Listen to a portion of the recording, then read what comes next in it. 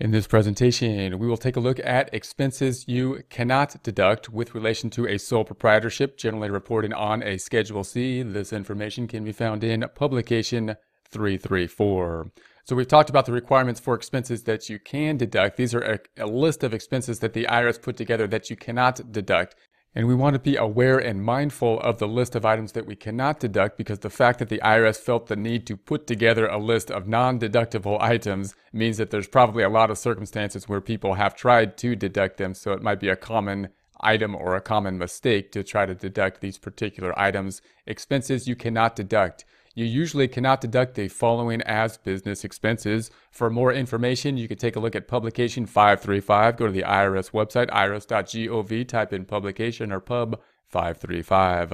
So bribes and kickbacks typically cannot deduct. And notice that bribes and kickbacks are the reason you would think, obviously, is because it seems like something that would be illegal. Bribes and kickbacks are illegal in the United States. And some companies actually have a problem with that, because obviously if you do business in other countries, that seems to be how business is done, possibly. It's in other countries. But obviously the bribes and illegals or the bribes and kickbacks aren't legal, and therefore the IRS doesn't want to incentivize bribes and kickbacks by allowing them to be a deductible business expense.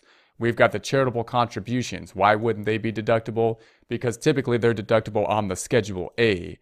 So the charitable contributions aren't typically on the Schedule C as something that we would deduct. Notice they're not listed here, because normally the charitable contributions will be listed on Schedule A, which you can see is kind of not a good thing sometimes, because if we don't itemize, then we might not get the benefit from the charitable deductions. We would rather put them possibly on Schedule C, but a Schedule C business isn't normally allowed to deduct charitable deductions. Instead, they would flow through to the Schedule A, and we would get the benefit only if we are able to itemize.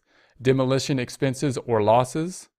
Dues to business, social, athletic, luncheon, sporting, airline, or hotel clubs. And this is an area where the IRS is skeptical of these types of things, because people would join very fancy kind of organizations and deduct it as basically business expenses, possibly meals and entertainment. And they've kind of adjusted the entertainment type rules and are very skeptical of allowing any deduction to any type of club, because it seems that my interpretation would be that they would think that those items had been abused in the past by being personally related rather than business related. And therefore we see this, and that's going to be my interpretation as to why they're skeptical about these type of dues.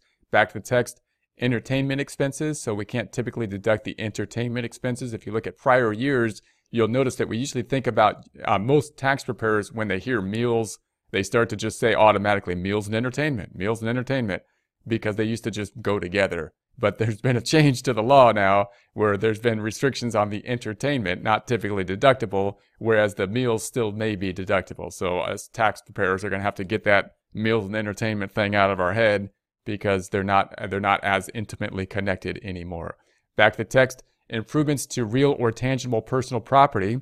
Improvements are amounts paid for betterments to your property, restorations of your property, or work that adopts your property to a new or different use. And notice we have improvements to real or tangible, and we're talking about personal property here. So if we're thinking about the personal property, then it's not typically going to be the business property. And so usually we have the business use to it. Remember our objective, that for something to be deductible has to be related to the business purpose of generating revenue, typically, in accordance with the terms ordinary and necessary. So when we consider something that's personal, then usually it's not going to be fitting that, basically, that condition.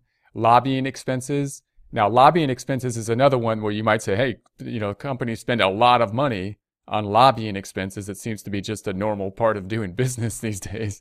But lobbying expenses is another one where the IRS is skeptical, and just from a political standpoint, this is my justification again, from a political standpoint, people are skeptical of allowing or giving benefits for lobbying expenses, even though they seem to be normal under certain conditions, because they give too much, they incentivize political power or corporate manipulation through money over the political system, which is kind of dangerous thing to do. We want to keep those things separately, typically.